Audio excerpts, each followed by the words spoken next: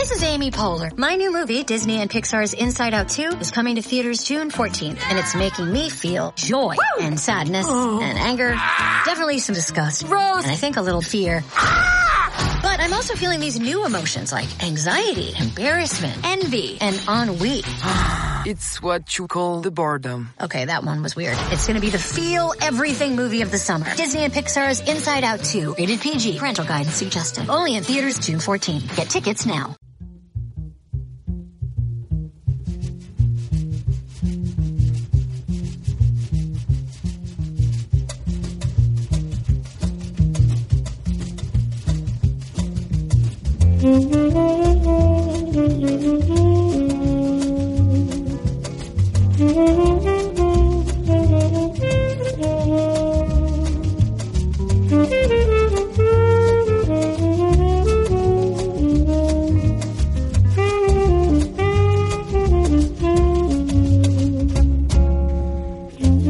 Welcome to the Mad Men Happy Hour, the officially unofficial podcast for Mad Men on AMC. I'm Jim. And I'm Aaron. This week it's going to be Season 5, Episode 11, titled The Other Woman. Yes, it will. As usual, I'm going to ask you the question, what did you think about this episode? Yes, you are. Best episode of the season. And I realize I'm starting to sound like a wiener whore here. Right?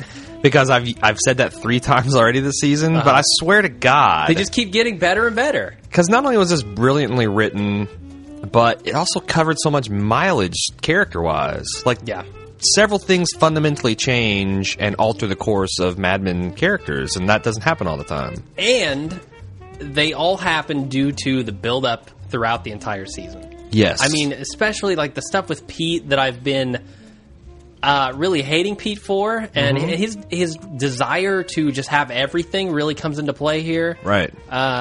I just loved it from top to bottom. This is such a good episode. I think Sepinwall hit something on the head, nail on the head in his review, where he says, how you feel about this episode is going to fundamentally come down to whether you thought the characters would actually do what they did in real life. Like, if you buy their motivations, if you think there's no way Joan would prostitute herself out, then you probably hated this episode. If you think there's no way that, you know, Pete would have acted it away, or Lane, or any of those ones, then you didn't buy the episode, or if you didn't buy Peggy's motivation. But well, Joan's fridge was busted. I mean, come on. Jesus. She needs some money, you know? There will be real talk on this when we get to there, because I've got some. I want to delve into that issue as much as a straight white male guy can do. Yeah. You've warned me, and from my I'm place afraid. of loaded privilege, I want to discuss the plight of the female and the double standard of prostitution. All right. Well, loaded privilege is a good place to start in our recap, because a bunch of loaded privilege guys are sitting around brainstorming ideas for Jaguar. Don does not want to use the word mistress, but he wants that idea incorporated into the theme. And Roger buys lobster for the guys. I like jealous. I like Ginsberg's. You love it when you're in it. You love it when you're in it. That was just some random. We just throwing shit out now. When you're. But I got it like is a very sexual context. You love it when you're all up in it. Yeah, I think that works on several levels. Not quite as well as the slogan he came up with later. No, but yeah, I'm with you. Peggy does not like lobster. Apparently. She hates lobster. No, I didn't get that at all. No, she loves lobster, and she was jealous she didn't get any. Exactly. Yeah. She wanted to be in that writing room with the guys, figuring it out. Which is funny. It's like one of those things where her ability is a curse, because Don knows she can run everything without his approval or acknowledgement or anything, and she does. But because she's so goddamn good at her job, she is walled off from the one... awesome thing that the firm is all hands on decking. Yeah. All right, let's move on. Herb Rennet, I think is his name. Is that right? His last name? I know his first name's Herb. Yeah, his first name's Herb. His last name, I think, is Rennet. Herb the perv. Asked to get to know Joan a little better. Yeah, in a biblical sense. Yes, sir. And he says he's kind of shy, which to me is hilarious, because he's not shy about asking for this. Not in any way. That's a different kind of courage. Yeah, certainly. It's easy to look at a guy like Pete and be like, this is a guy to be open for a a pitch. And then you look across the table at Ken, definitely not open for that. No, but Pete, he's like, okay, this is my people. Yeah, Pete is my perv people. He throws it out there, and then you can see Ken's immediate reaction as well. She's not going to go for that. Yeah, no, we can't do that. And he wants to shut it down, nip it in the bud. He does, and the guy Herb keeps talking about it, but he's glancing at Ken, but he's really focused in on Pete. Because he says Pete's hot to the deal. Pete is, this is not a bridge too far. Hey, there's no bridge too far in Pete's Ken's world. trying to pull the bolt out of that bridge and send the whole idea tumbling to its death, but Pete's trying to keep that bridge together. Definitely. So then Dawn comes home to Megan, where she's practicing her lines for her audition. He asks her for help with the Jaguar campaign, and she gets offended by his implications that mistresses are more desirable than wives in a lot of ways. That's the text. I want to talk about the subtext of the scene. Okay. He comes in and says, you're good at auditions, and she says, not as good as the girls that get the parts. Mm-hmm. And then later on when you see what goes on in this second edition callback, where they're like just treating her like a piece of meat, and you see the, proverbial casting couch, I wonder if these other girls aren't getting the parts not entirely on their merits, and that's one thing that Megan is refusing to do, and that might be something we see her do in the next she definitely seemed hesitant to even do a little turn that they asked her to do, which rightly so. I mean, she's very talented. We know this. She's very beautiful. We know this too. So why isn't she getting the parts? That's what, especially since this theme seems to be, prostitution and putting out to get ahead. Yeah, exactly. I kind of wonder if they're going to bring that around in the next episode or two. Yeah, well, it's interesting with actresses.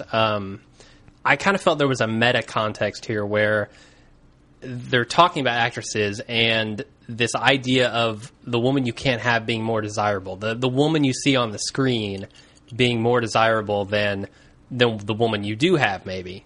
I felt like that was an interesting comment on actresses in general, or acting. Is that a crack about Megan's teeth? Fuck no. Okay. No. Because that's pretty shallow. Yes, that would be shallow.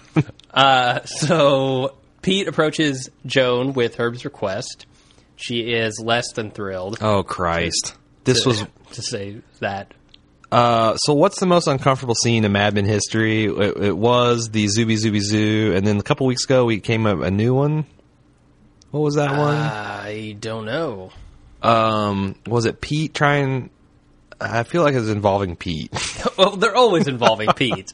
But now we got this, where Pete is propositioning Joan, and thinks he's being smooth about it. So Lane called him a grimy little pimp. Oh, yeah, he did. I've got a new nickname for Pete. It's Grimy Little Pete. Yeah, he is the GLP, man. Yeah, GLP. He's totally a pimp in this situation. There's no other word for it. No. That's exactly what he's so horrible at this. He's trying to compare to Cleopatra. Was Cleopatra a prostitute? Well, I mean... What will it take to make you a queen? She's like, really? Are you trying to Don Draper me? Because you're not a fucking Don Draper. Well, what was his real goal in this scene? I mean, if his goal was to find out if she's even open to the idea, he did that. She said, you can't afford it, which means I'm open to it, but... the number's too high for you. It's like that classic line where a guy offers a woman $1 million to sleep with him. And she's says, like, how about $1,000? Or he's like, how about $1? She's like, what do you take me for? He goes, well, we already know that. We're just now haggling over price. Exactly, yeah. But the thing is, do you think that you couldn't afford it? I didn't take that as I want to be wowed with a big-ass dollar figure. I think Pete took that to the partners as a way to...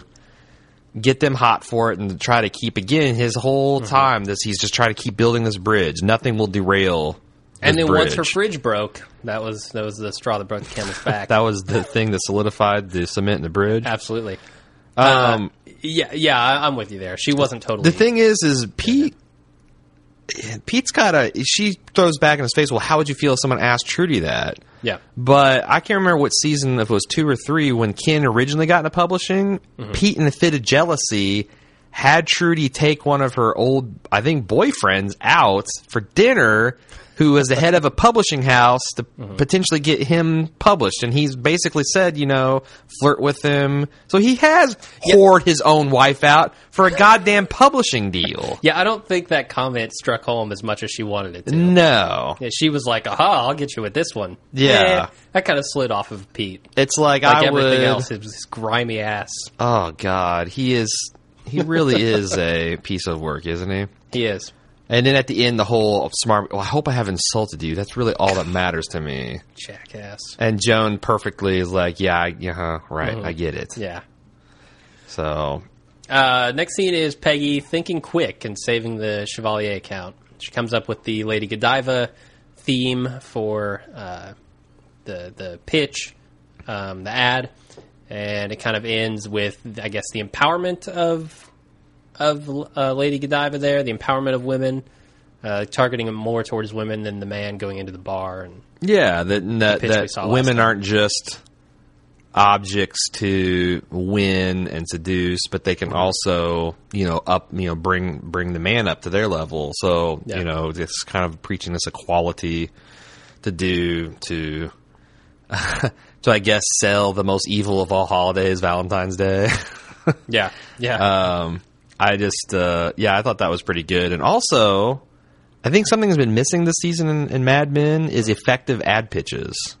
Like, I haven't seen a lot to where, like, when I take a step back and like, damn, that's a fucking good ad pitch. Yeah. And I feel like there was at least two here, Peggy, with the... Well, we saw a lot of Hines, but they kept shutting them down. Well, I actually thought those ideas weren't that great. They were all right. The one that Megan came up with at the end was obviously much better. It was better, but it's still not like, Carousel or Jaguar, especially. Jaguar might be one of the best goddamn ad pitches I've ever seen. It certainly plays for the market. For the market. Absolutely. But I even thought this with Peggy was really good. So it's like, and maybe it's because, as I think Daniel WB puts, like the goddamn beans. It's like we were focusing on beans so long. There's not a good ad pitch you can make for beans. But, Jaguar and was it Chevalier Blanc? I think it's Chevalier. Chevalier, yeah. Yeah, Blanc. Well, I can barely speak English, let alone French. Uh-huh. Moving on. Pete tells the partners about Herb's demands. Dawn walks out, but the other partners vote to make it happen without his consent. Actually, they don't vote. They just kind of let it be, let it sit there. Let Pete do his thing. Mm-hmm. Let Pete be as grimy as he wants to be. I got to say, the thing that really stuck out to me in this scene, other than Lane's like haggling over bonuses again and like trying to save money and stuff like that, the end of this scene where he looks at Pete and I felt like he wanted to box him again. Mm-hmm. He's basically how disgusting of a person are you? You are a grimy little pimp. I was 100% right when I called you that before. The other thing I wanted to notice, I thought this too, but I'm going to give credit to Lisa Louise Langford, who I'm going to start calling Triple L. Uh-huh. Or Trip-L. Trip-L. Like my favorite Belgian beer. There you go. She says, does Roger know that Joan's a hoe? I mean, that's his baby mama, and he's more concerned with money than honor. Mm-hmm. Is the enlightened cosmic Roger really okay with the mother of his child being a prostitute, being a whore? He's certainly okay enough with it not to stop it. Are we comfortable with calling Joan a whore? She did whore herself out, did she not? Well, I mean, it's okay. Presented factually on the screen. Okay, let's let that ferment a little bit longer. Okay, and because it's the scene where they talk about the 5%, I want to delve a little bit deeper into that. Okay. Anyway, continuing. So, what did you think? Again, did we have a consensus about what we thought about Roger in that scene? Does that surprise us? I was kind of surprised. Very mild fucking protest. No, Roger is still making his same mistakes. Roger made the mistake last episode. This is a whole new mistake, man. Of letting his kid's mother be a whore? Yeah, like if Mona decided she's going to become a streetwalker, I don't think that he'd be cool with that. Or if Jane So why is Joan, like, is that because in his eyes she's always the other woman, and that's kind of... I feel like there's, maybe we're mining a little depth of Roger's misogyny here. Maybe so. I also kind of feel like he doesn't have any control over her. Like, even if he went to say, hey, don't do this, it wouldn't have the effect that it would if Don, for instance, went and said that. And maybe he's thinking, well, shit, she won't take my money. She won't let me claim him as mine. Then what do I care? Yeah. At least this way she'll be this is an indirect way of... But he says specifically, I don't want to pay for it. Yeah, he does. That's kind of a cheap way of washing your hands of it, though. Or maybe it's Roger not having much money now. Huh? There you go. Yeah. $50,000 is a lot. All right, let's move on. Okay. Don rules out the mistress idea for the Jaguar campaign and throws money in Peggy's face when the team tells him that the new Chevalier ad will be shot in Paris. That is... pretty humiliating, demeaning. Oh, my God. Yeah. But he throws money in her face for a reason that isn't actually true. Like, he assumes that she just wants to go to Paris, right? No, That's what I got from this. I think he was just being a giant fucking dick. And that... Certainly. Just basically... deliberately... I got that he was deliberately getting the point. Because obviously they're not going... They didn't film that fucking thing in London. They're not going to film it in Paris. Okay? So, like, I think he's deliberately missing the point just because he's frustrated and he doesn't respect Peggy. I mean, when he really forced to think about it, whenever the thought of her leaving, like in last season and a few times other when things have broke bad, and he has to really think about it, he does, but he's very casually dismissive and treats her as second class and like she should expect it. Like, hey, it's I can't put a girl in a car account. What do you want me? Who am I, Superman? Yeah. I can't let a... Yeah, I think he treats all his underlings like that. And even the men around her are like, so you need to pretend that you're Ginsburg's supervisor. Mm-hmm. I mean, again, the casual misogyny of the era is kind of breathtaking when you see it. Yeah, certainly. All right, let's move on. Ken tries to cheer up Peggy and gets a reality check for his effort. He goes in there. She says immediately, I'm not crying. Don't want you to think I'm crying. And then at the end, the pact, she mentions again, the pact they had to both leave together. Pact. Yeah, she's not about the pact. My question is, now that she's gone, do you think she's going to honor that pact? I would say no. No? I would say that was pretty much her washing her hands of that whole thing. Ken is the only decent guy in this show, man. Yeah, but I don't want to see Peggy do him wrong. I guess, but there's something, like, sometimes nice guys can be the biggest dicks of all, because he's got this thing like, I'll get you to Paris, and if not, I'll get us both out of here. And she's like, fuck you, I don't need you to save me. I can do it myself. Yeah, asshole. I can go out and get a raise and do all this, and I'm a desirable quantity. I don't need you with this pact. And so... Yeah. I guess a question for Ken is, does he even want to leave? I mean, SCDP has the appearances of being up now that they got Jaguar. That's true. Yeah. So this might be a kind of kindness on her part, but I also thought it's in character with her independent woman streak. Well, I get the impression that the underlings at SCDP didn't know the state of SCDP, like the financial state. During any of this. No, I think they're just doing their job. They figure. I think they got stable, but not growing.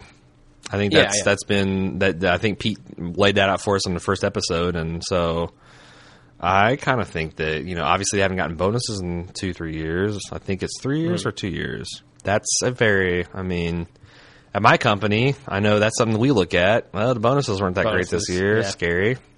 But the pact was definitely made before the Jaguars thing, so you're right. If Ken's all of a sudden all about the money, which he doesn't really strike me as, I mean, no. He's doing his writing career, he's doing other things, he's more interested in doing what he wants to do rather than having a bunch of money. No, I think it's more about, yes, for him. Financial rewards. Yeah, yep, I'll co-sign that.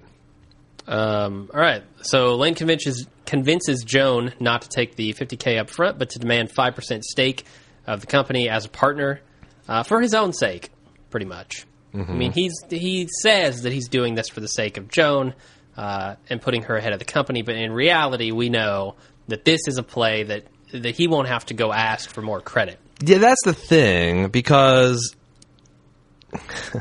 yes, he's doing what's best for Joan and the company from his point of view, but his point of view is a little bit fictional because he's operating from a mental space of, we've got this $50,000 extra line of credit that if we tap, it'll cripple the company. Yeah. So it does. I feel like it's something that in his mind, he's helping them both out. Like, look, if we give you $50,000 of cash, what's that really going to do? That's what, 3 years of your income? That's basically $350,000. I don't know. That's a lot of money. It's like, I just did an inflation calculator. It's like $350,000. Nice. So, but really, it's not a lifetime. That's going to be 5, 6, 7 years. Teach a Joan to fish. Right. Yeah, you give her a fish, and she's going to eat for a day. Right. I don't know. I prefer to think of, you build a man on fire, he stays warm for the night. You set a man on fire, he stays warm for the rest of his life. Not a fan of fish? Anyway, what was I saying? People on fire. I am a big fan of that. Okay. I don't know. I feel like he's trying to, in his way, he is looking out for her and him, to substitute him instead of the company. Yeah, but I feel like this is definitely him going to Joan at all. And he is knows, more motivated by his financial trouble than it is for her well-being. And but I do think he's sincere in everything he said, as far as like, look, when I was in your position, I wish I'd done a better deal than I did. Although he's already a named partner. But the evidence of he knowing that he was doing a scumbag move was when he left Joan's office, and that, like, hand to his temple, like, oh God, how much further am I going to fall? Yeah, yeah. That look is what tells you what you need to know. Yeah, he's betraying the only partner that he had at the company, ironically by making her a partner. Mm-hmm. It's interesting. And I've got to say, after this scene, I'm like, okay, Don is the only guy who is not grimy in this scenario. I mean, even like I said, so even Lane is prostituting himself because to seal this deal for the money, he's being, stooping to becoming a pimp, something he accused Pete of, his arch rival.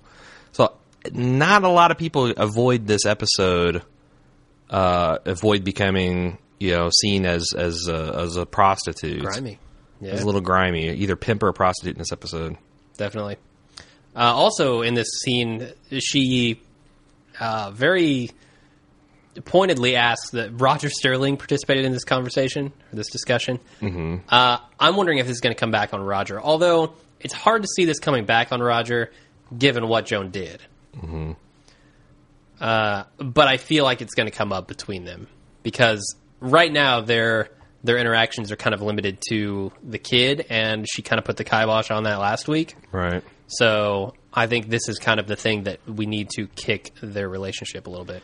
Well, when she says, kind of in a sad, hurt a tone, that I thought this is because I thought you were telling me to not do this because you had feelings for me.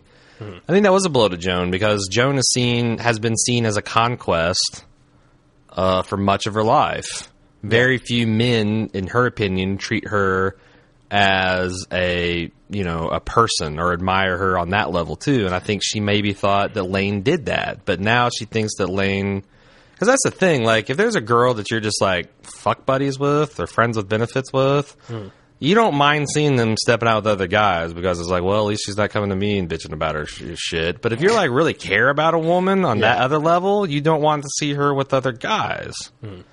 Unless you were talking about polyamory, and that's like a whole other brain wiring that I can't get my mind around. So, well, I gotta say, I feel like Don and Lane, even Roger, like when he got real with her in, I think, the previous season, he's like, look, I'm going to tell it to you straight. I don't say this to just anybody, but you're the best piece of ass I've ever had. You thought that was supposed to make me feel good, Roger? I mean, that's exactly. So, like, even Roger, who his other, like, consistent lover, doesn't view her as anything close to an equal. It's hard to feel bad for her in this scenario, though, because she has set herself up for this. Her whole goal in SCDP, and she told Peggy this in season 1, when Peggy came on, was to find a man within the company. Well, now she's found her own man within the company herself. Now, okay, let's talk about this. Yeah. Let's talk about this. Okay. everyone would prostitute themselves out for the right price, right? Like, Probably. like I'm thinking of something distasteful, like something like Joan Betting Herb level, like me having sex with some sheik. Okay, Is a chic a dude? Yes, it's a dude. Okay. It's not a yeah, it's definitely a dude. I know that there's a dollar figure. Why is chic? Well, because I'm thinking like, okay, some older. You've got a fat, fantasy, this weird fantasy building up in your he's head. wearing this white scarf and he's got a bear fetish. He's like, I need this 6'2" buck American bear fetish. burly dude in my bed. Yes, he's going to tame the American bear. I feel like, and they got the cash with like, you know, because I'm not going to do it for $50,000, man. But like, so You're cracking me. So up. there's these guys. The idea of a chic. So you got there's like so I read this thread on Reddit. It was an Ask Me Anything about a guy who became a male prostitute even though he was straight, and he was given up for $200 an hour. Then you got guys that are like, you know, gay for pay, male porn stars who get down on dudes because it pays more, and that's like $2,000 or $3,000 a gig. Aaron would sell himself a little higher than that. Sure. But like, would $1 million do it? Would $50 million for sure? Yeah. I will fuck any chic you put in front of me for $50 million. For $50 million. Damn, that's not too far off the truth. Let's be real now, because that is freedom and power that you can't really buy. Like, someone hand me that. Well, you're buying it. That's permanent. Because everyone With came your up to me ass. and said, well, you took a dude in the ass. I'd be like, well, fuck you, dude. I don't have to ever work again. I can do whatever the hell I want. It's Like fuck Pete you said, money, right? Like Pete said, it's one night in your life. We've all made mistakes. It's one night in my life, Yeah. and I got $50 million. I got fuck you money for real. Sure. So, do you think that's true of everybody? That everyone's got a price. This is like the indecent proposal. There are people out there that wouldn't. Well, I don't know. Am I just an amoral asshole? Does everyone have a price in money? Maybe not. Does everyone have a price in something? Well, let's probably so. Okay, so because not everyone values money the same way that the majority of society does. Are you saying that she only did this because of Kevin, her son? Like, if this was a single Joan 5 years ago, would she do this? I'm saying her fridge was busted, man. She needs the money. Well, that almost. No, you're I right. feel like that was the kid. a little slightly heavy-handed. But like I was saying, would Joan do it if she was single? No kid. Probably not. Really? I don't think so. No, I don't think so. Would you do it for 5% of SCDP? Well, I mean, let's do the chic situation. For $50 million of chic. $50 million. Well, he wouldn't be getting a 6'2" bear, that's for sure. Well, he likes him slightly. This chic likes him slightly prettier, Jim. All right, likes the pretty. $50 million's a good number. Pretty with some dubious Italian heritage. See, but that's what he's wanting. But I value money. I value money. Some people don't, is what I'm saying. Like, maybe some people value... But see, all I'm saying is, can we call Joan a prostitute? Because she's not this isn't like $200. This isn't like sandwich money. Is she selling sex for something? But it's for power and freedom. I mean, that's on a whole other level. But she is trading sex for it. And I feel like that is the basis of prostitution. Let me ask you this. You cannot have prostitution without sex. You cannot have sex for money or objects without prostitution. Okay. That's my feeling on it. Let me ask you this. Yeah. Now, was it immoral for her to do that? Maybe not. But it was certainly prostitution. Okay. Let me ask you this. Do you think prostitution should be legal? Yes. All right, me too.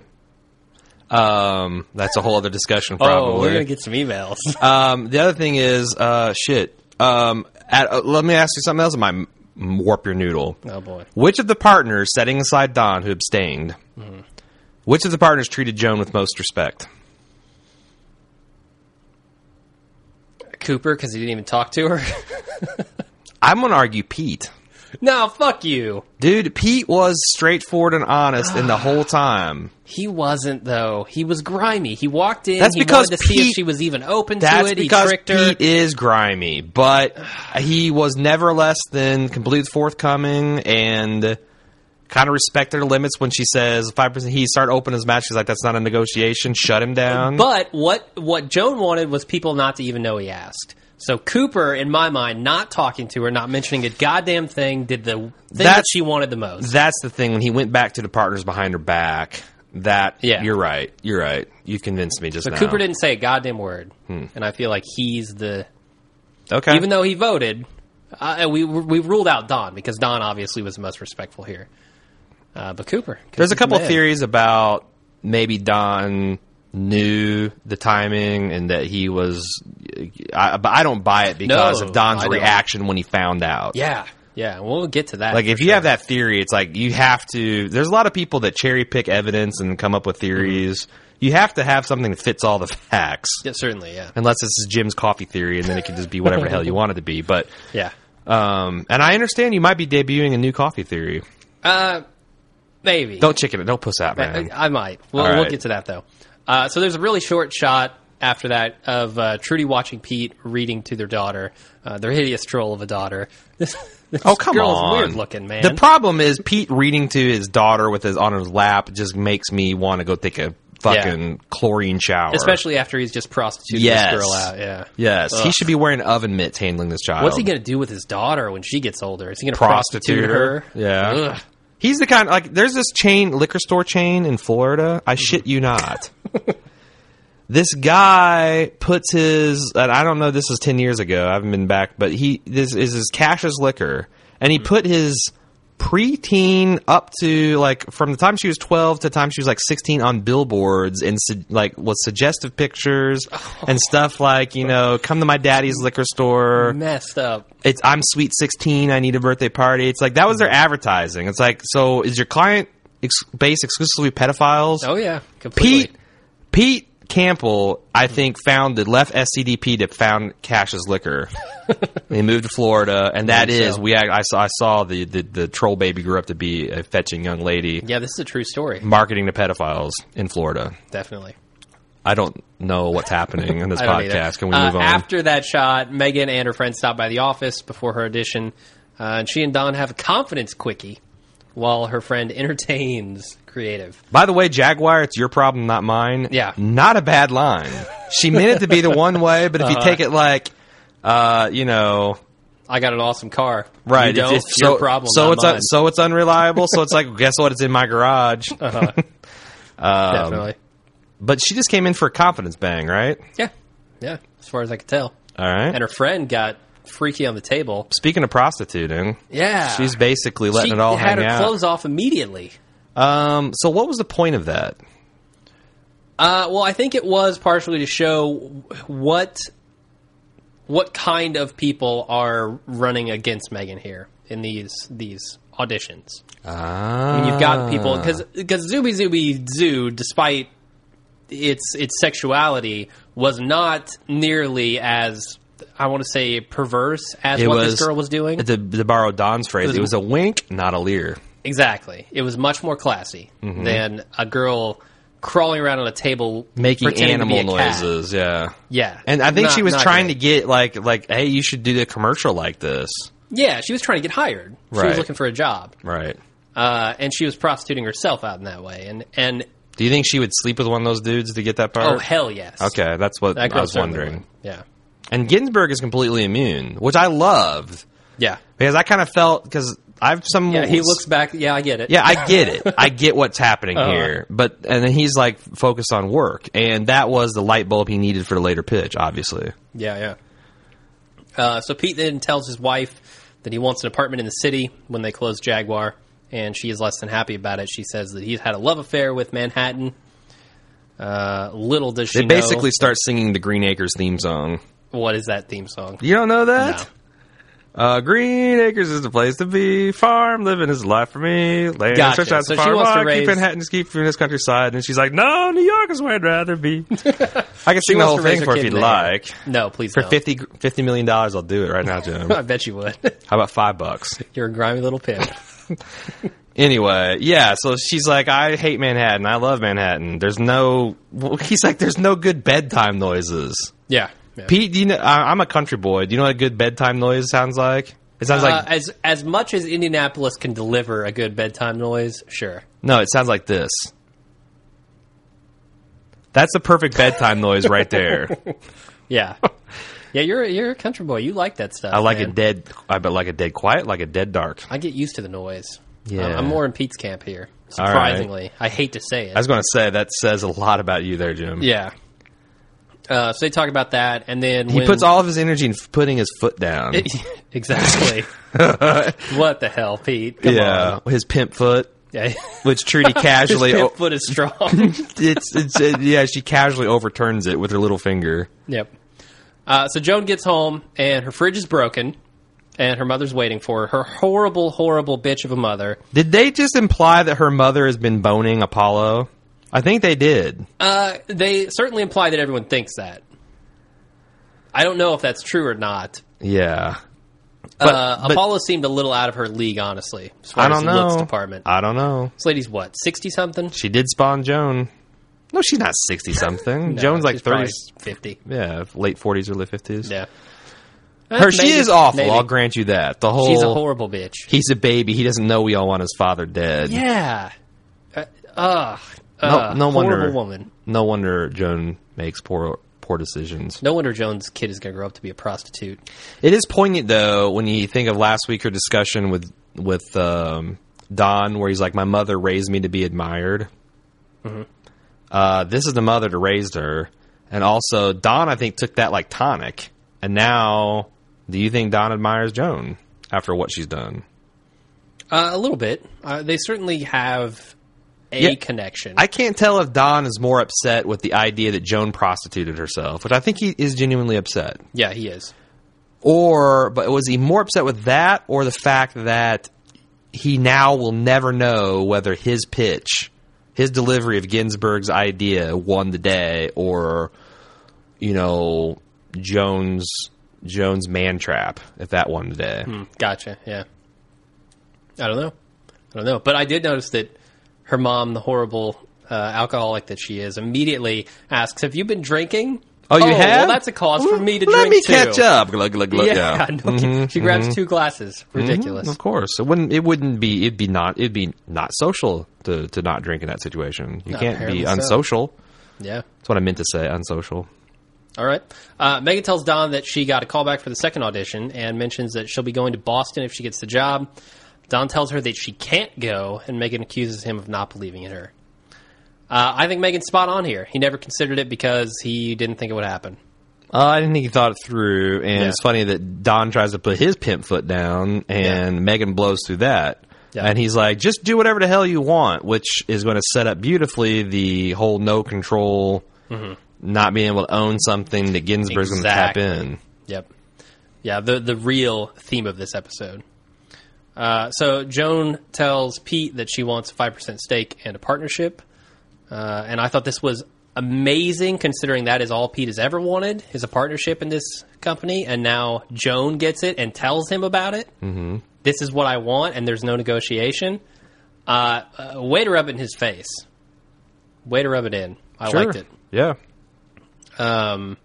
Ginsburg delivers a pitch. But the whole idea is like, when he tries to make himself feel better, it's like, this guy's not that bad. And she comes back with he's doing this. Yeah. He is certainly bad. Ginsburg then delivers a pitch that Don can't refuse. And this is the pitch. You can own it, truly own. Yeah. Did you pitch that when Ginsburg's going on about, this asshole, he's probably got lots of things he takes for granted. Do you get the fact that he's talking about Don here? Well, I certainly got that this connected to Don because this is Don. Right. Yeah. I mean, I feel like... I didn't know that Ginsburg realized that while he was talking, but... I think he did. I think he did because he got the inspiration while watching him cavort with his wife, and then he's drawing like the fact that think about all the things that Don ganked his idea. Yeah. Don takes breaks that he's not allowed to take. Mm-hmm. He screws beautiful women on the clock when they come and go where they please. I'm totally, when he says, this asshole, I'm 100% positive he knows he's talking about Don.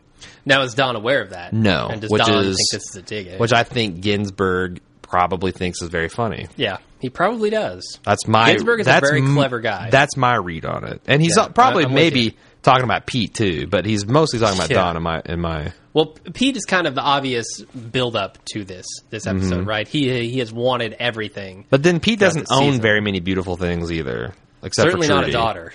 Oh, Jesus Christ, man. It's an 18-month-old. What do you want? I know, I'm picking on the girl, sorry. All right, let's move on. Peggy has lunch with Freddie. Did we actually talk about the tag, the last something beautiful you can truly own? Just want to make sure we actually said that. What do we want to say about it? Did we just say it? Did we verbalize it? Okay. We were going to get to it, I think, at the pitch at the end. Because there's some people that actually listen to our cast and they don't watch the show. That shocks me. It shocks me, but I feel like now that I know that... we do a terrible job of going step by step through it. But I feel like now that I know that, it's like, if you didn't know that, you'd be like, what the fuck is the pitch? What the fuck is the pitch? Yeah, true. So, but it's people that don't have cable, or they're in Europe, and there's no... the Europeans, huh? I hear it's damn hard to watch AMC in step with America if you're... Because there's no legal way to do it. Legal. That's what I'm saying. I'll make it legal. You're letting internet laws? There are no laws in the internet. Yeah, come on. Prostitution is legal. Mad Max drives free. Peggy goes to lunch with Freddie, who we haven't seen in a long time, right? A long time. He convinces her to make the move to another company.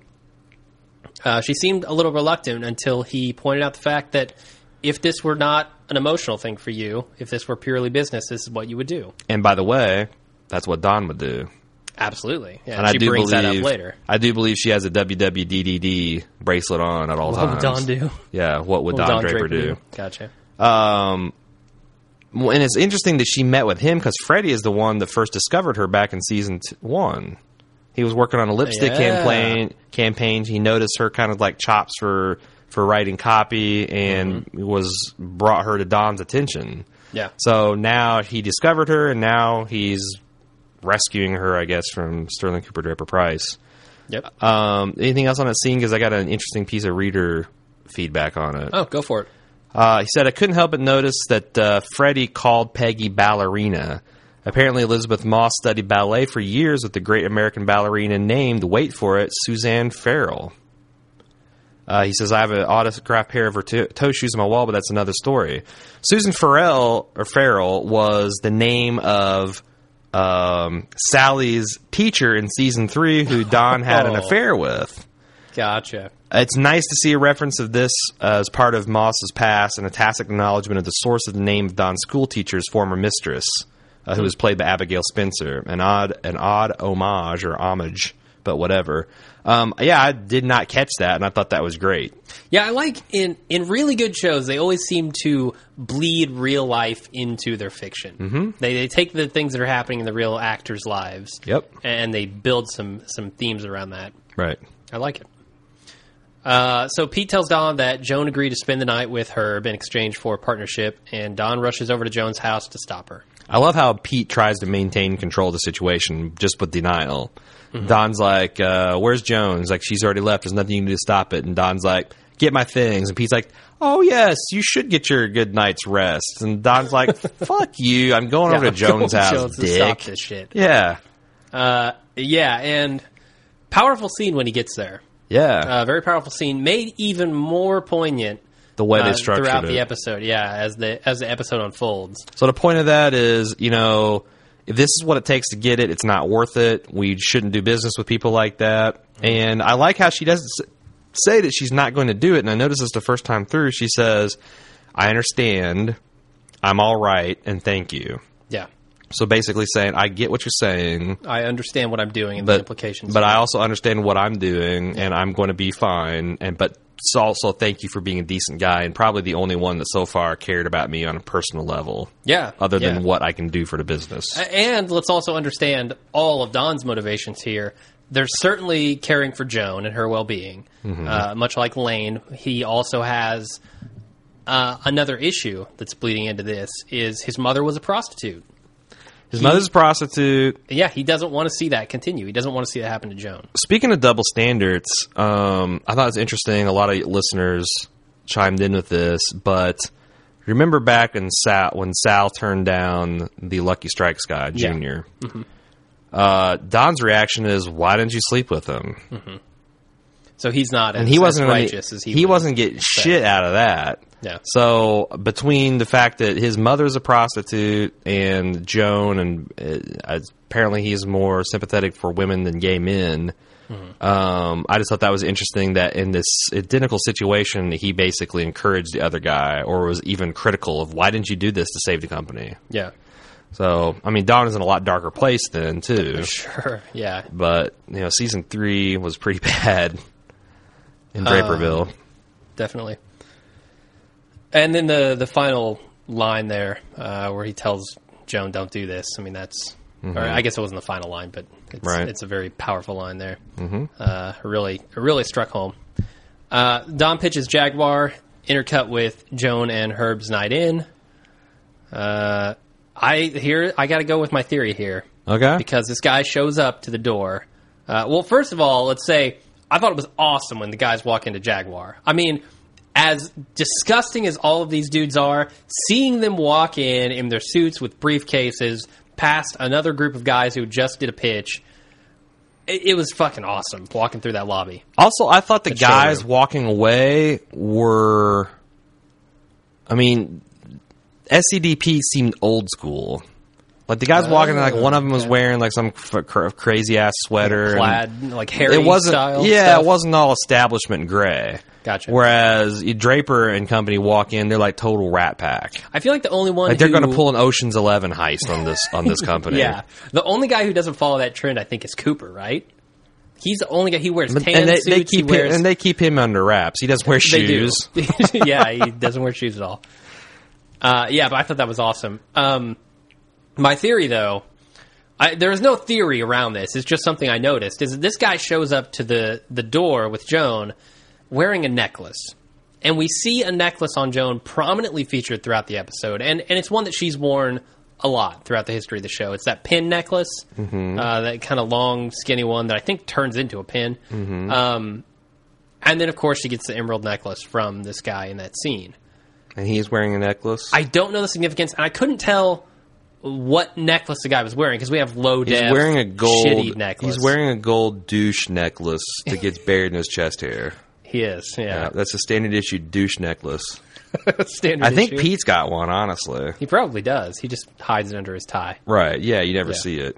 He's lacking in chest hair, too. I don't know what it means, but come on, there's too many necklaces in this for it to be a coincidence. Too many necklaces, man. All right, we'll see what the listeners make of it, because I'm not on board the bandwagon yet. Okay. I don't know. What do you think about his pitch here? Well, I want to point out his line about I feel like the Sultan of Arabian with Helen of Troy in my tent. Yeah. And that's going to be interesting because we had a phenomenal piece of listener feedback about that. And also just like how it really underscores how disgusting this scene is, because you can hear this guy like breathing heavy. Like, as she's turning around, and he tries to put her paws on her, and she's like, no, let's keep it classy. Let me do this. Yeah, she's certainly doing him a favor. We'll say that. And then it's just devastating, the voiceover Don's providing. Like, as she's doing the walk of shame out of there, he's like, what price would we pay? What behavior would we forgive? Yeah. And then you see grimy little Pete smiling over in the corner. And this is a commentary on everyone in this show. This is not just a commentary on Joan. Certainly, to a large degree, is focused on her at this point. Yeah, and they dissolve into the flashback of Dawn meeting with Joan with Herb, and he's really digging this. Like, this is just reaching his little black heart. Like, oh, barely contain himself, restrain himself, whatever. Yeah, it is. I mean, that whole... I mean, I guess if we're going to get really real, that whole concept of, like, ownership of women is something that's really primal, like, black magic. You know, talking about sex cells. I mean, I feel like that's like a lot of men's core fantasies. Well, and that's exactly what Possess it is. a woman. It's the fantasy. Right. Because you build this woman that you can't have up in your head to be something greater than maybe the woman you do have, and then she's just a woman. She's just the same as a lot of other women, but you've built up this fantasy. Putting women on pedestals is extremely destructive behavior. Certainly, yeah. And we see that Dawn is doing that. Like, this to me is a commentary on Dawn as much as it is Joan here, because he thinks he's caught his woman, his fantasy girl, Megan. Sure. But I think there are big cracks in that, and we're seeing his wanting to truly own her to be a problem in their relationship, and something that the fantasy can't last. And I forgot to mention that's one of the reasons that the ad hits home, because assholes like Dawn, all they want to do is possess the woman. Definitely. So some very, very poignant stuff there with those characters. I don't know. Slick advertising campaign, though. Yep. With the target market. And the best, one of the best Don pitches we've seen in years. He's confident. He's on his game. He knows the idea is gold, and he's his back pitch on is his perfect. Game. Yeah. Because he hasn't been on his game for a while now. Mm-hmm. And maybe it's just the style of pitches that they were going with that kind of threw him off of his game. And now that he's back kind of in his element, right, with womanizing, but he's pitching he's right there. He's pitching he's kind of pitching one of his dreams to a group of men who are totally going to be receptive to it. Share the same dream. Yeah, so it's a little low hanging fruit. It'll be interesting to see if he can build on this, especially given his misgivings about the way he won this. Yeah, and speaking of the actress, the fantasy, I guess, Megan goes in for a second audition. Did we talk about the second? We skipped over to the flashback with Joan. Did we? Yeah, it happens in between, right after. Oh, yeah. And there's not much to say. It's the same thing. I just want to say that I thought creatively it was a very brave choice to let this. I almost felt like it went on a beat or two too long. I felt like it went on exactly long That's what enough. I'm saying, right. Like, I think that there was probably a lot of pressure to, they get it. Uh-huh. But they needed to have it hold on for an extra few beats before it dissolved. I didn't get it the first time around. Really? Like, I saw it, and then it wasn't until after the episode when I was thinking about it that I went, oh, How much were you drinking? Nothing. Oh, well, then I don't know what this is. Absolutely nothing. Just brain malfunction, I guess. And then we dissolve from there into the... But wait. There's more here, because the scene, it's brutal that we see... Yes. That Dawn has come to her and said it's not worth it after she's already done it. Would have made a difference.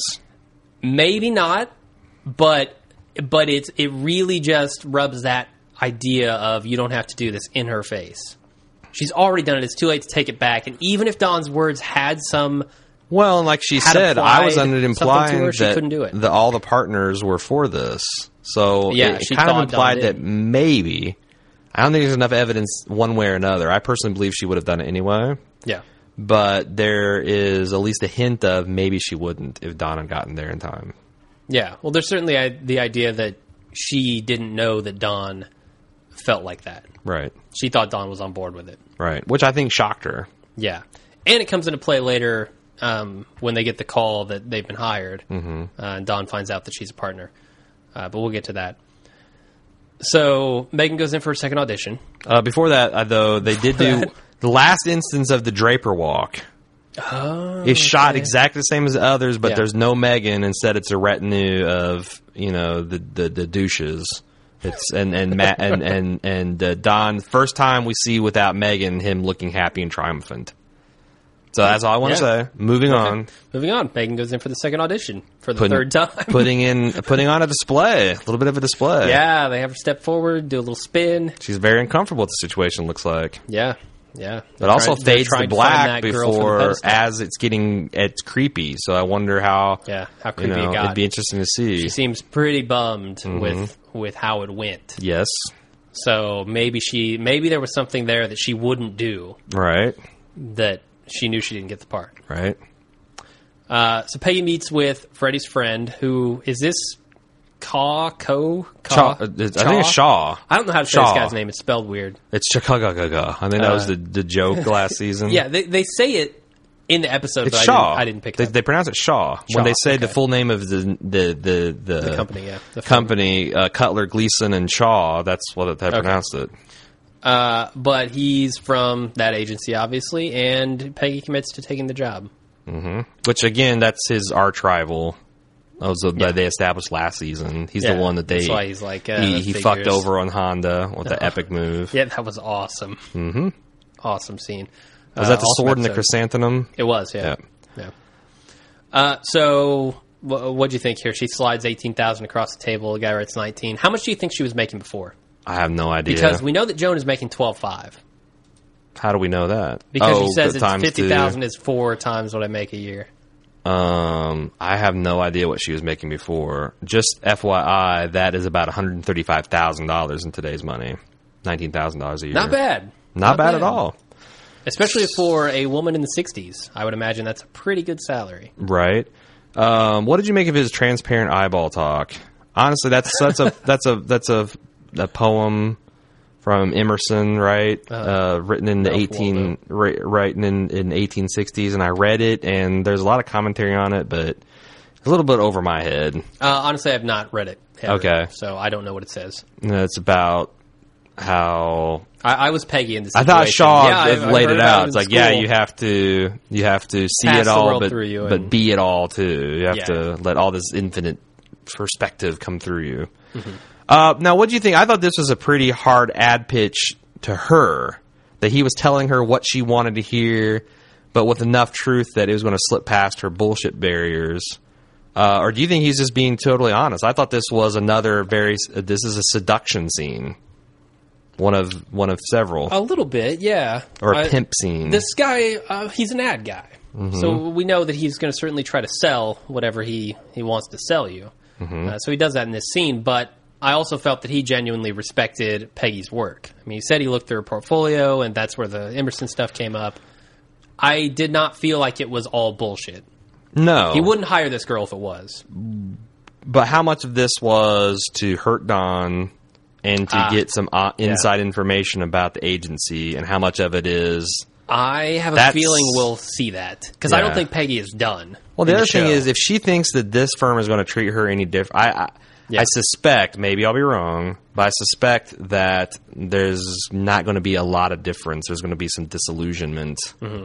And maybe she'll get treated worse. I feel like Don's relationship with her gave her an advantage. Like, Don did respect her as an ad person. It was an abusive relationship, but he did have this weird respect for her when the chips were down. Because she worked her ass off, and she did good work. Yep. And she's losing that by going to another company. She's making $1,000 more, but she's losing that mutual respect. And at the end of the day, Don saw her, even though she was his underling, and I think he saw her as not only an equal, but as him.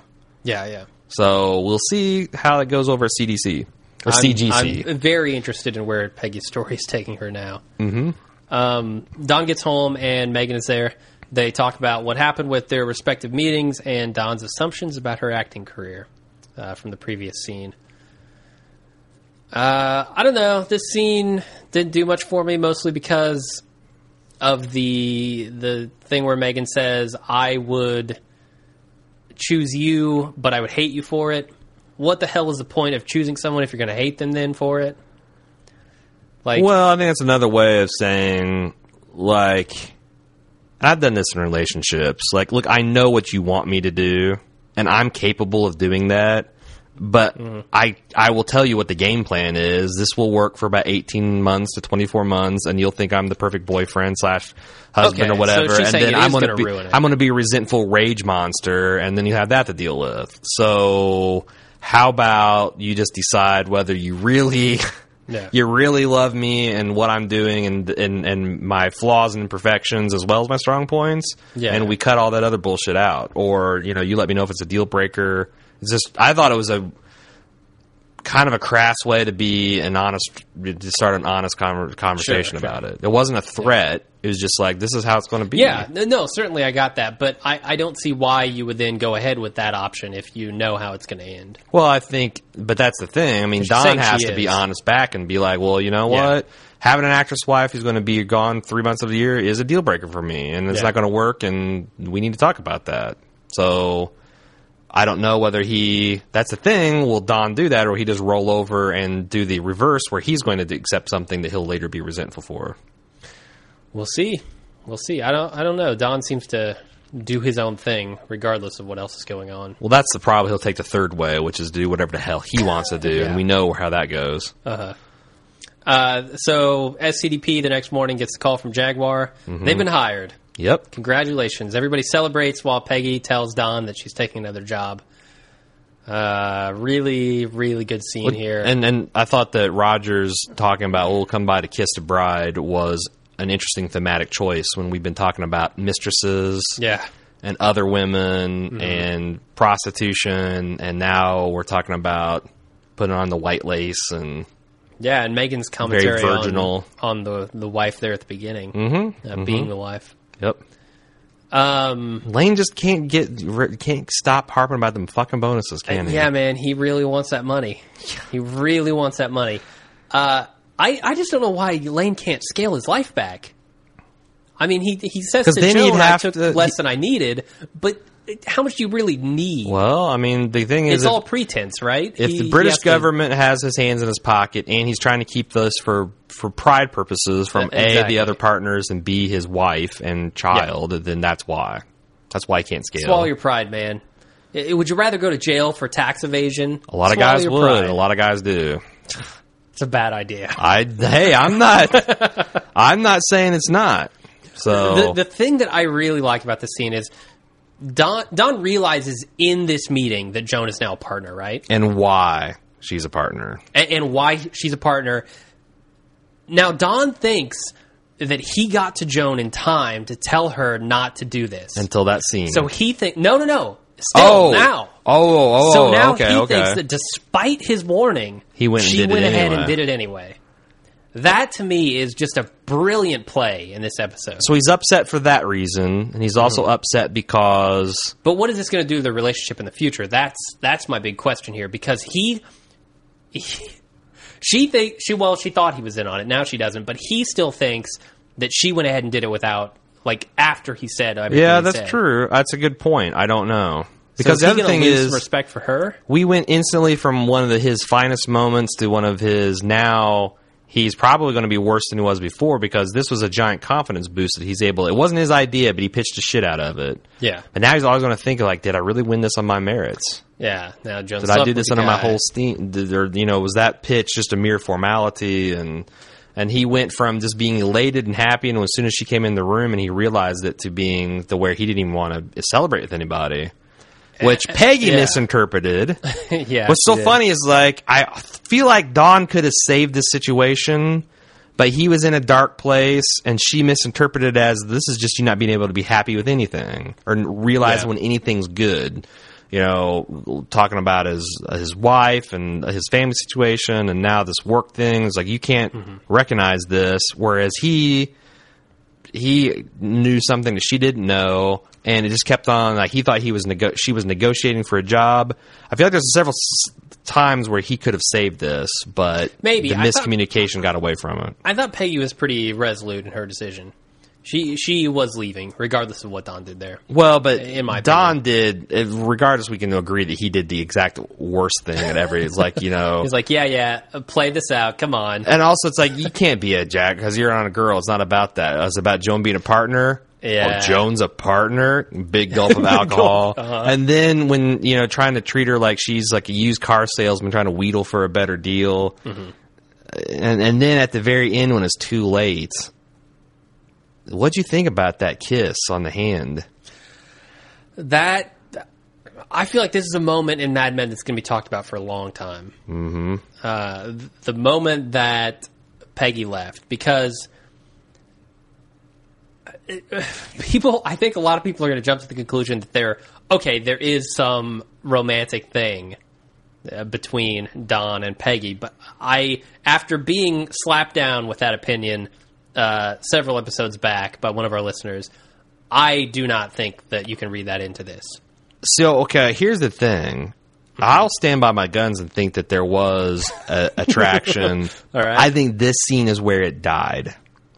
Really? I think this scene is where she outgrew him and he realized what he left, and Yeah. you know, Well, the way that it was portrayed. And I read the AMC had a bunch of stuff on the behind the scenes on this, a little video and a story. Okay. But Elizabeth Moss said that they told John Hamm to hold my hand and not let it go, but they did not tell her that. So the way Dawn portrayed it, the way she said is that those were actually real tears because that gesture was actually really, she's getting caught up in the moment. Nice. It was really moving her. And it did Great. look, I mean, god damn, that was such a great scene. Oh, powerful scene. Yeah, you're right. That's going to be one of the iconic It will be. Mad Men moments. That and the lawnmower scene. Somebody loses a foot. Come on. And Roger's LSD trip. Yeah, there you go. So Peggy gathers her things and walks out amid the celebration. Mm-hmm. we were talking about this while we were watching the episode. We both thought when she walks up to that elevator that she was just going to drop 30 stories. Because she was looking to the side, shaft. Not paying attention. It would just be like someone to just walk forward and then, that would have been kind of been awesome, right? Kind of, but I'm glad it didn't happen, honestly, because I like Peggy as a character, and I feel like that would have been too obvious. A little bit. Yeah, it would have felt very kind of soapy. Yeah. By the way, John Hamm, the veins in his forehead. I talked about him grimacing, but no one can pop a vein. Multiple veins. Oh, yeah. Like they looked like a map of the Mississippi River Delta across his forehead. Angry. When you have 4% body fat. Not only that, but like 300 over 400 blood pressure. Yeah. Smoking cigarettes and drinking all day. That's what he does. He smokes cigarettes, drinks, and chews Viagra all day long. Probably. How else can he keep up with Megan? Come on. That's it. That's the end of the episode. Phenomenal episode. We get the credit song, You Really Got Me, the Van Halen version, not the Kinks version. They wrote it, so Van Halen performed it there. What the fuck are you talking about? That was not the Van Halen version. Fuck yeah, it was. Was Van Halen a band in 1966? Yeah. Are you shitting me? No, I have no idea. Okay. I have no idea. I don't think you're right about that. It's probably the Kinks version. Or even maybe earlier than that. No, the Kinks wrote it, man. Okay. Yeah, I don't think anybody could perform it before they wrote it. I'm not going to argue with your research. I assume you researched it. This wasn't just like 30 seconds on iTunes. No, this was all brain stuff happening. All right. Wow, I'm impressed. But it's ironic because I swear I've heard this song in a ton of car commercials, right? Well, yeah. Lots of things. So they're pitching a car commercial with this song. I don't know. It's funny. I do have two questions for you, or one question for you, actually. Sure. Without spoiling anything from Breaking Bad, I want to ask you I'll spoil the shit out of it. Who is more disgusting in your eyes, grimy little Pete or Walter White? After the end of season 4, well, Walt is a shitload more likable, right? Even as bad as he is. That's the tough problem. So we've got a drug dealer, murderer. Well, let's not spoil that season 4 reveal. Potential murderer. No. We know we've murdered people, but I don't want to spoil the season 4. I'm not going to that. Okay. Oh, I see what you're going with that. Yes, that is pretty heinous, right? But yet we still like Walter White. Okay, so Pete has not done anything of that caliber. Here's the thing. You put Pete in Walt's shoes. Oh, we would have gotten to season 4 in the first 6 episodes. That's true. That is totally true. So, yeah, I think Walt. I will go with Walt. Walt's the less despicable character. Okay, yeah, I'm with you there. Just because the potentiality of Pete is so horrifying. Yes, I mean, Walt. Say what you will about Walt. Never raped a person. That's true. Yeah, and he's never prostituted anyone that we know of. Maybe his kid. No, Walt Jr. No. Skip. Next question. All right, then that's it. That's all. You had 2 questions. No, I said I had 1 question. Oh, I thought you had a the few next questions. episode is going to be called Commissions and Fees. Ooh, sounds interesting. Lane style. Yeah. That's it though. Why don't we do some listener feedback? All right. We had a Hojillion listeners, a Howard Johnson million listeners. Write in to tell me that it was a Winona Ryder and Edward Scissorhands I was trying to think of. Yeah. I will give credit to friend of the show, Rachel McKinney. Awesome. Lola wrote in, said, I'm now listening to the podcast, or listening to your Mad Men podcast. You said, this is the correction segment. I used to call it Old Show. I'm just going to call it Corrections. Yeah. You said Don must have told Pete about his past identity because of the aerospace, blah, blah. No, Pete opened the shoebox when Adam, Don's half-brother, said it in the office. It's true. So another listener set me straight. Wendy Wheeler says your grasp of U.S. history is embarrassingly weak. It is. One of you said there was that episode about the Kennedy assassination, and then in that same episode, I think Martin Luther King was assassinated, and the other one said possibly, yeah. Well, you know what, Wendy? Your grasp of Bald Move host is embarrassingly weak. Because we are I'm not the one, and he is not the other. So there, nya. She says JFK is assassinated. Get out of here. She's right. Yeah! My grasp of history is terrible. Okay. Anything that happened before 1997, I don't know about. The thing is, I didn't think that was right, but I thought that someone else got assassinated in the same episode because later, like, I thought there was a Don't reaction display your ignorance further. where Pete was like, how could that, you know, he was reacting to a second, but I don't know if I got confused with that in the movie JFK. Maybe. Because Kevin Costner they can do a lot to mess up your brain. Plus, that movie's a work of fiction anyway. I thought it was factual. I'm not going to... Anyway. All right. So, you're right. I'm a giant dumbass, Wendy. And so is my co-host when it comes to U.S. history. Yep. And Mad Men history. Yeah. Shep writes in, Aaron, your peat-colored roses mix-up was tremendous. I guess you're a big fan of baseball's all-time hit leader. Or Pete Rose? Or do you just admire degenerate gamblers? The most disturbing question is, why was he on your mind? When is Charlie Hustle not on my mind? The Pete Rose porn is surprising. Oh, yeah. Aaron loves it. Plus, he offered me a mint-condition rookie card autographed for one night with him. Worth $50 million. If it was worth $50 million, he would have had me. But that haircut is a lot to overlook. Ooh, yeah, it is. It's like... I imagine his hair looks like what I think Donald Trump's hair looked like as a young boy. Ugh, disgusting. Anyway, on the new stuff, we're out of the correction segment. We talked a little bit about Trippel's comment on Roger about knowing Joan's a hoe. But she also said the new sign needs to read Holloway, Sterling, Cooper, Draper, Price. There's a new sheriff in town, and she's a D-cup. That's not... She's actually Harris now, I believe. But Holloway is definitely her kind of more of her canonical name. Yeah. They play Megan Edition 4. Okay, so the play to Megan Edition 4 is about a woman who marries an emotionally stunted man on a whim and then gets shot by a sniper, just saying. What is that? What are you talking about? The play to Megan Edition 4. Yeah. The play that Megan auditioned for. Right. Okay, gotcha. It was... What was it? It's called Little Murders, and she prompted me to read up on this because did they say that that's what it was? How do we know that it was Little Murders? I don't remember. Let's pretend like we know. Knowingly. No, let's not. We've already gone over this history thing. But yeah, I read into this, and it's about this girl who sees this man getting beat up, and this guy, he lets muggers beat him up for his money until they get tired and just leave. Prostitute. Yeah.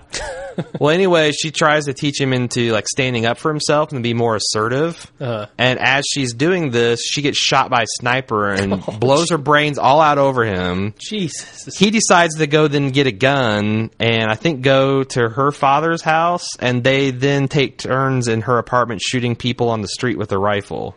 That's the play. What sense does that make? Well, it fits a lot in with the murderous rifle rampage theme going on here. Sure, but where is the leap of logic from my daughter got murdered to I'm going to go murdering random people? Well, it's supposed to be like a dark, I guess, a black comedy.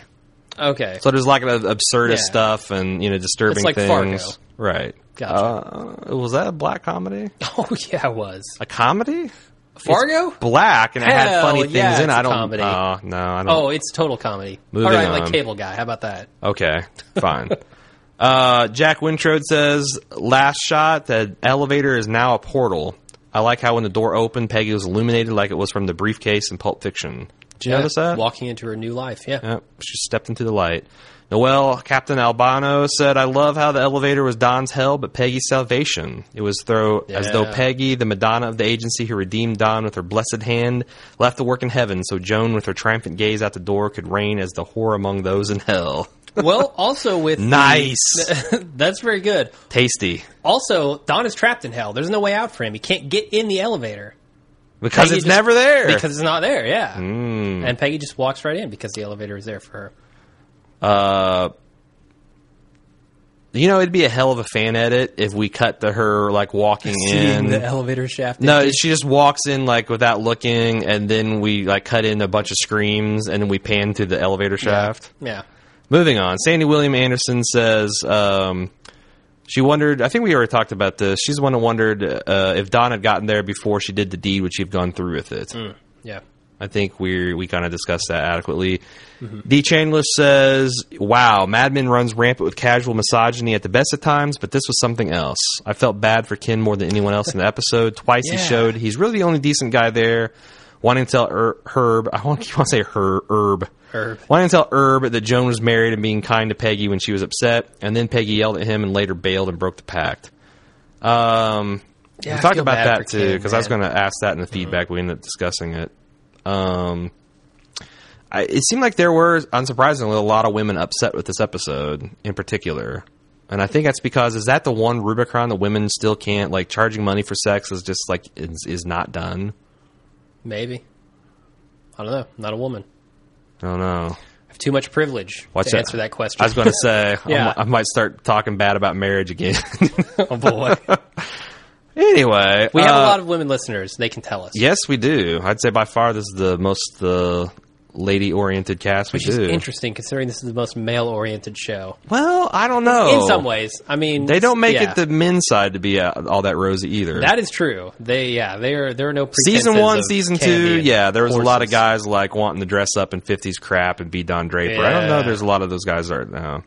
Linda Schmidt said, Pete Campbell is the most despicable character ever, and I won't be happy until he's squashed like a bug on a windshield of a speeding Jaguar. Yes. Also, Dawn tries to keep Joan from prostituting herself while Pete asks her if she wants to be queen. Later, she touches Dawn's face in an almost motherly way. As a contrast, Dawn threw money in Peggy's face and later tries to keep her in the firm with more money. When she tells him there is no price, he kisses her hand like a queen. Big stuff from a son of a prostitute.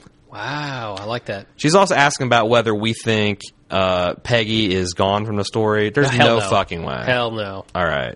She gives a lot of evidence, but I just think... I would argue that she's the only other lead in the show. Dawn and her are the leads. Good point. So, no, I would say rest easy, Linda. She is not gone forever. Gil Wall says, I could see a big part of next season's arc being about Peggy going out there and finding things are no different than everyone else, because they won't be. She won't have the kind of bond with anyone in any other agency like she has with Dawn, and who knows. I don't think that Ted Chugga is going to be any more nurturing or, I bet he's I bet he's a rageaholic. We're going to find out he's like one of those guys that like throws shit and screams at people. Maybe. A lot of people are predicting that Sal might be at that firm. Might get some more Sal next episode or next season. That would be cool. That'd be a good way to put him in, too. Yeah, definitely.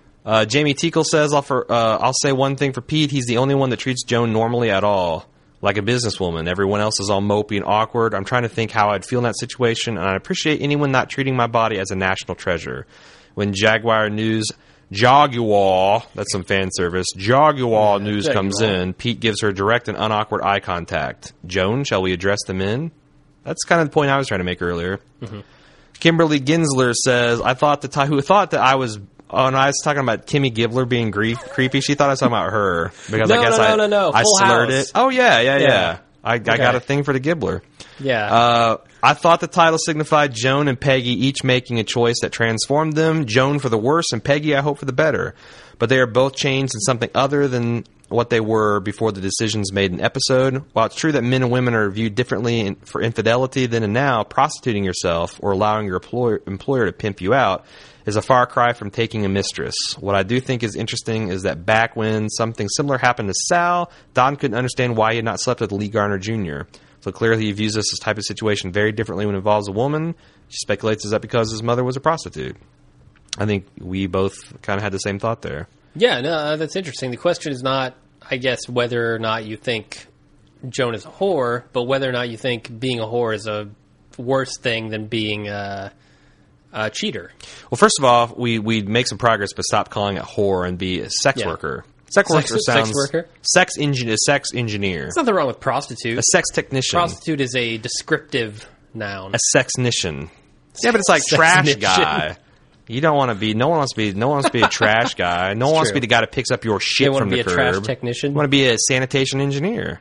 Oh, an engineer. That's right. That's what I'm saying. A sexual engineer. That classes that profession right up. Yep. Alex F says, my case from last week, Nobody's Going to Die, is even stronger now. I can't imagine that a show like Mad Men, which has always avoided going over the top, would have one major character quit the firm and kill another one off in the same season. That'd be too much, right? unless it's the same character and she falls down an elevator shaft. Hey-o! Then we're talking synergy. Yeah, we are. Speaking of Peggy, here's my prediction. She's gone, but not for good. We won't see her again this season, nor the first half of next season. This is a bald prediction. Mm-hmm. But then she'll be brought back in a way that's not too contrived. Corporate merger. Or else, what if Lane's financial fuckery is worse than we thought? Yeah. And SCDP collapses completely. Don starts on his own with a few clients that he can salvage, probably with Ginsburg along for the ride, and convinces Peggy to join him after an embarrassing amount of begging. Or something better. The point is, I figure the wiener will keep her off screen for just a while to show us that he's serious. What's your take on that? Was she in the scene from next week? That. I don't think she was. No, I didn't see her. Boy, taking a whole episode off would be big news. We saw Lane taking 4 episodes off. But this is Peggy, not fucking You're Lane. Right. She's lead. All right. We'll see. It would be big. It would be bold. I am expressing mild amazement at that prediction. Emma says, a couple weeks ago, the Nerdist podcast did an interview with John Hamm. Did you hear that? I didn't get a chance to listen to it. Here's the thing. I listened to it, and I got bored halfway through it and shut it off. Like, I kept waiting for them to talk about Mad Men. Well, the Nerdist doesn't do that. Nerdist will talk about. Here's the problem with the Nerdist. The bigger, I think, their weakness of that show, which I think is pretty good, is that when they get a sufficiently big guy, they almost refuse to talk about the project they're working as almost a way of being too cool for school. Yeah. Like, John, it's like, yeah, we got John Hamm on here, and fuck Mad Men. We're just going to talk about some old bullshit. Yeah, you got to know your audience. That's one thing we do on this show. We don't talk about anything but Mad Men. We don't talk about our lives. We don't talk about. To be fair, we we learned a lot about each other. How much money it would take for us to That's true. give it up. Yeah, how much money it would take for you to be a bear. Yeah. Somewhere between $3 and $50 million, I think. Somewhere, yep. But yeah, anyway, I guess he did he did a whistle, the mixture of the Mad Men theme song and the theme song for Harlem Globetrotters. So if you want to hear that, check out the Nerdist podcast. John Hamm whistling, that's a riot. Emma was seriously disappointed in this episode. The sexism and misogyny are all part of the time period, I know, but the writers do have control over what is going on. This is the George R.R. Martin. Like, sure, rape and violence is part of the Middle Ages, but you have to make them a part of your story. He does. Smart people can disagree. To have the hot, sexy secretary literally sleep her way up the CDP hierarchy really upset me. I thought Joan had substantially evolved as a character, but now she's turned back into a semi-clever girl, but easy girl that she was portrayed as in the earlier seasons. I don't think I'd be as upset about this had she suggested the idea of being her partner, but she had that spoon-fed to her by Lane. I don't see the partners taking her seriously. Well, that actually is a good point. The fact that Lane had to be the one to give her the idea to make it worth it. Yeah, I'm with her there. Like, that would have been a little stronger. Maybe Joan suggesting that. Joan making the power play there would have been better. I do think that without Joan's kind of transformation over the last couple seasons to less of a just sex object around the office and more of a real character and real thinking person, I think it would have been the effect of this episode would have been lessened. Shit would have hurt. If we had talking about season 1 Joan, we would have thought completely different. So I kind of think that's a little bit of a triumph that it's provoked this much discussion. And well, that's what good shows do, is they take characters that you love, they make you hate them, then they make you love them again, and then they make you hate them again. It's playing with the audience. Well, like I said, it's just like Sepinwall said. So I guess it's like what Sepinwall always said. Do you think Joan would do this if she's a real person? And I gotta say, I think that in these circumstances, in this point in her life, with what she saw as all the people that she respected and admired basically giving her the implicit okay, that she would have. I think if they had put any less resistance into that character at this episode, I wouldn't have felt it was authentic. But there again... But they put just enough resistance into Joan that she knew this was wrong. She didn't want to do it, but she did. All right. Tom G says, I've always liked the work Gary Basaraba has done. What's that name again? Basaraba. Okay. So he's the guy that played Herb. All right. I've never seen him before. He's every man defined. For every Kevin Costner, Brad Pitt, or George Clooney, there needs to be a Gary Basaraba. Sure. Imagine he answers casting calls for Guy Next Door, Partner Cop, or Dad. But his agent should put a permanent filter on castingcalls.com for creepy car executive, or just creepy, because he has it nailed. I feel like I got to take a shower. He could pull off like an Italian mobster, I think. I bet he's been in Sopranos. Oh, certainly. For fuck's sake. Yeah. So, wise words from our poet laureate.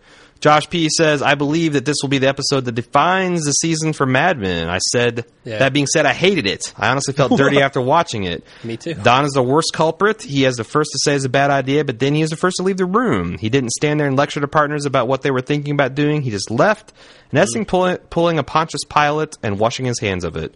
Pete may have done the dirty work, but everyone is to blame. No one stopped it, and no one really wanted to. Even Don's feeble attempt to stop Joan was a joke. It was a joke. That's my question here. Could Don have stopped it if he tried? I don't know, because I don't think there's enough evidence to say either way. There's 75% of the partners who didn't care enough to stop it. Well, Joan could have stopped it. That's the thing. Yeah, I'm saying, could Don have stopped it if he wanted I don't know, man. He could have probably. He could have given stern lectures to everyone there, but in the end, they vote for Bert's it. a question mark, but come on. Roger and Lane, he couldn't lean on them. I think he could lean on Roger and get a 50-50 split vote. But Lane is compromised. That's a good question. Yeah. Lane needs something to happen here. So that would be whether you believe he could talk, if Lane would rather have his $50,000 not get caught. Yeah. This is a good point Don here. Did not try to stop it. This is fortune telling that Josh is doing here. I also totally see Pete and Joan having a Lane and Pete moment in a future partners meeting. Joan will say something and Pete will come back with, you don't know what you're talking about. As far as I'm concerned, your usefulness to us ended the night you fucked that fat car guy from Brooklyn. Is Pete going to box Joan?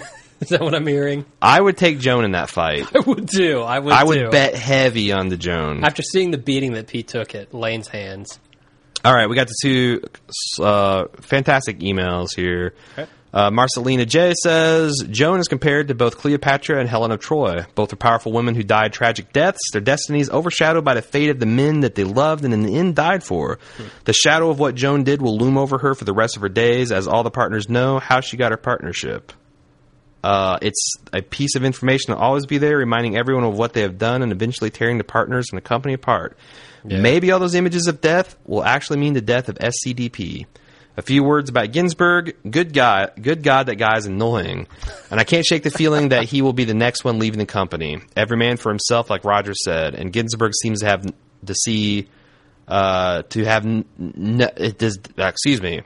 Ginsburg seems to not see SCDP as family, but as a job he will throw away as soon as something better comes along.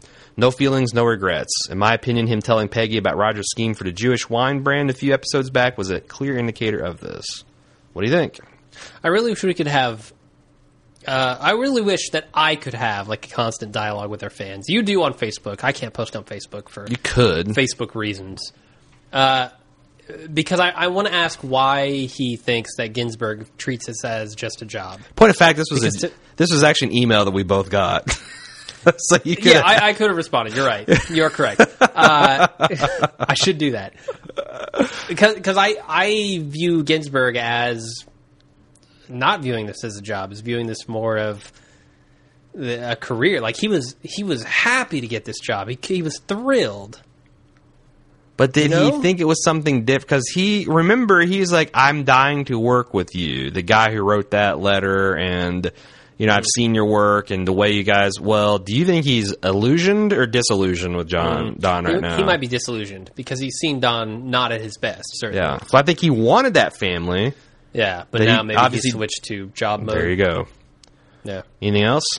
Nope. Last one. Dan in New York. Peggy is taking a different path, the path of Helen of Troy. Courted by the Prince of Troy, she runs off with him and thereby starts the Trojan War. He's talking about Helen here. When Don throws money at Peggy, parroting the prostitution theme, he yells, Peggy, you want to go to Paris? Go to Paris. Paris in this case is not only the city, but Paris is the name of the Prince of Troy, here manifested as Teddy Chaw. This could mean war will break out between SCDP and Chaw's firm in the future. Jesus. Continuing talking about Peggy, he says she has no time for chivalry. Offers of assistance coming from the men around her. Right after Don yells at her, Cosgrove shakes his head and follows Peggy into her office. He tries to be the white knight rescuing the damsel in distress, but she rebuffs him. Before we move on, I thought that was a pretty good... That's we can debate about this next point, but this Trojan War, Helen of Troy... Yeah, this is along the lines of Elizabeth Moss and her teacher or whatever. I feel like that's a theme that Dan picked up on. It was intentionally there. Yeah, I mean, it's too coincidental to not have all that in there. Peggy knows all the stories, and like a good admin, manipulates them to manipulate the public. Rather, she twists the Lady Godiva story of a woman using nudity to get her way into a parable of female power. In Peggy's version, Lady Godiva rescues a man by scooping him up into her horse. All in order to switch the normal order of things and get women to buy cologne for men on Valentine's Day. And what's the name of this cologne? Chevalier Blanc, which means white knight in French.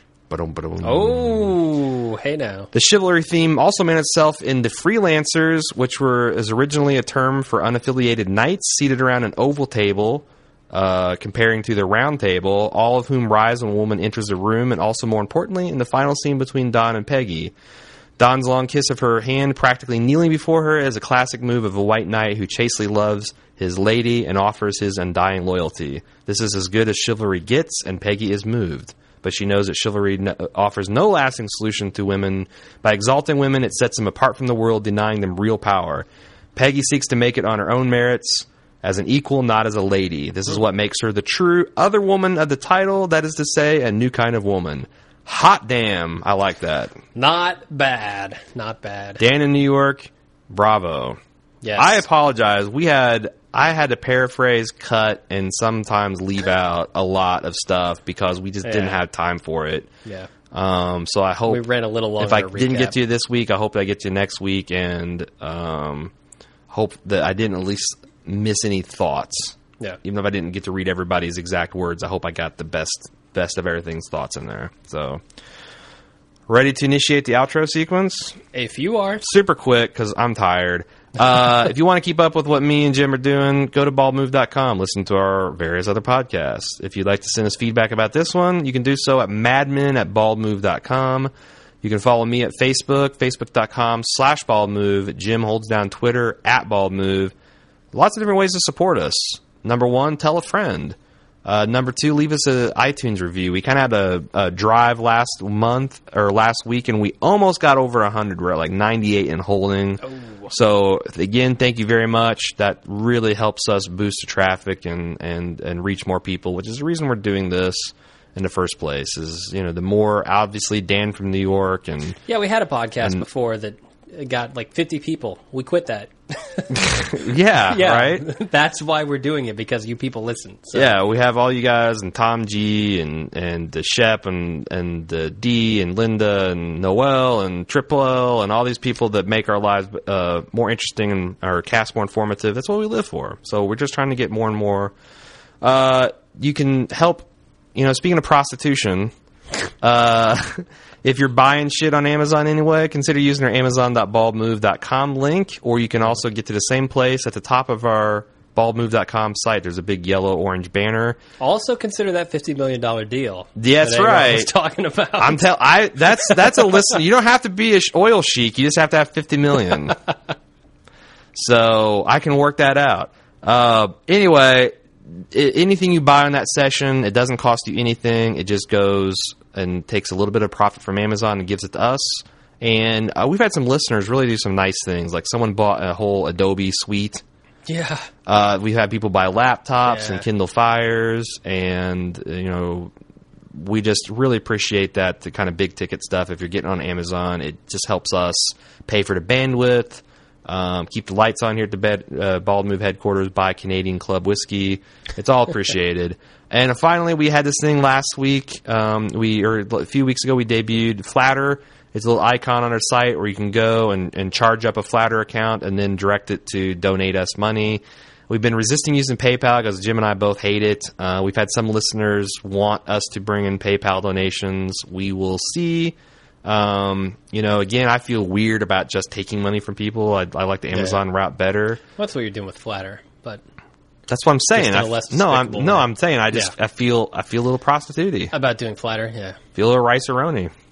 Yeah. So, but the listeners requested it, man. It wasn't like we put it up. Right. So what are you gonna do? I don't know. I'm a little drunk. All right. Well, we should end the episode then. Yeah. Next week you said it was. Next week is called Commissions and Fees. With only 2 more episodes left. Yeah. So, and then we have like a month off, and then Breaking Bad comes roaring back for season 5. Can I say I am so excited about Breaking Bad? If you have not seen the first 4 seasons of Breaking Bad, go watch them. Yeah, in the month lead up. You've got it's possible. We know we can do this because we plowed through almost 2 seasons of Justified in like 2 weeks. Yeah, you for damn sure can plow through 4, especially since that first season's a pussy season. It's like 6 episodes. It's nothing. Go do it. It's a fantastic show. It's my favorite show, just from the watchability standpoint alone. I like Mad Men. I know you do. Mad Men's A1 for me. Breaking Bad's it's phenomenal, but watchability, A2. Man, I just love watching Walt do his thing. I love it. I can't wait for it to come back. But our listeners should love it too. If you haven't seen it, go watch it. It's coming in July, I believe it's July 17th. And we do podcasts about it. So, but that's it. Until next week, I'm Jim. And I'm Aaron. See you guys then.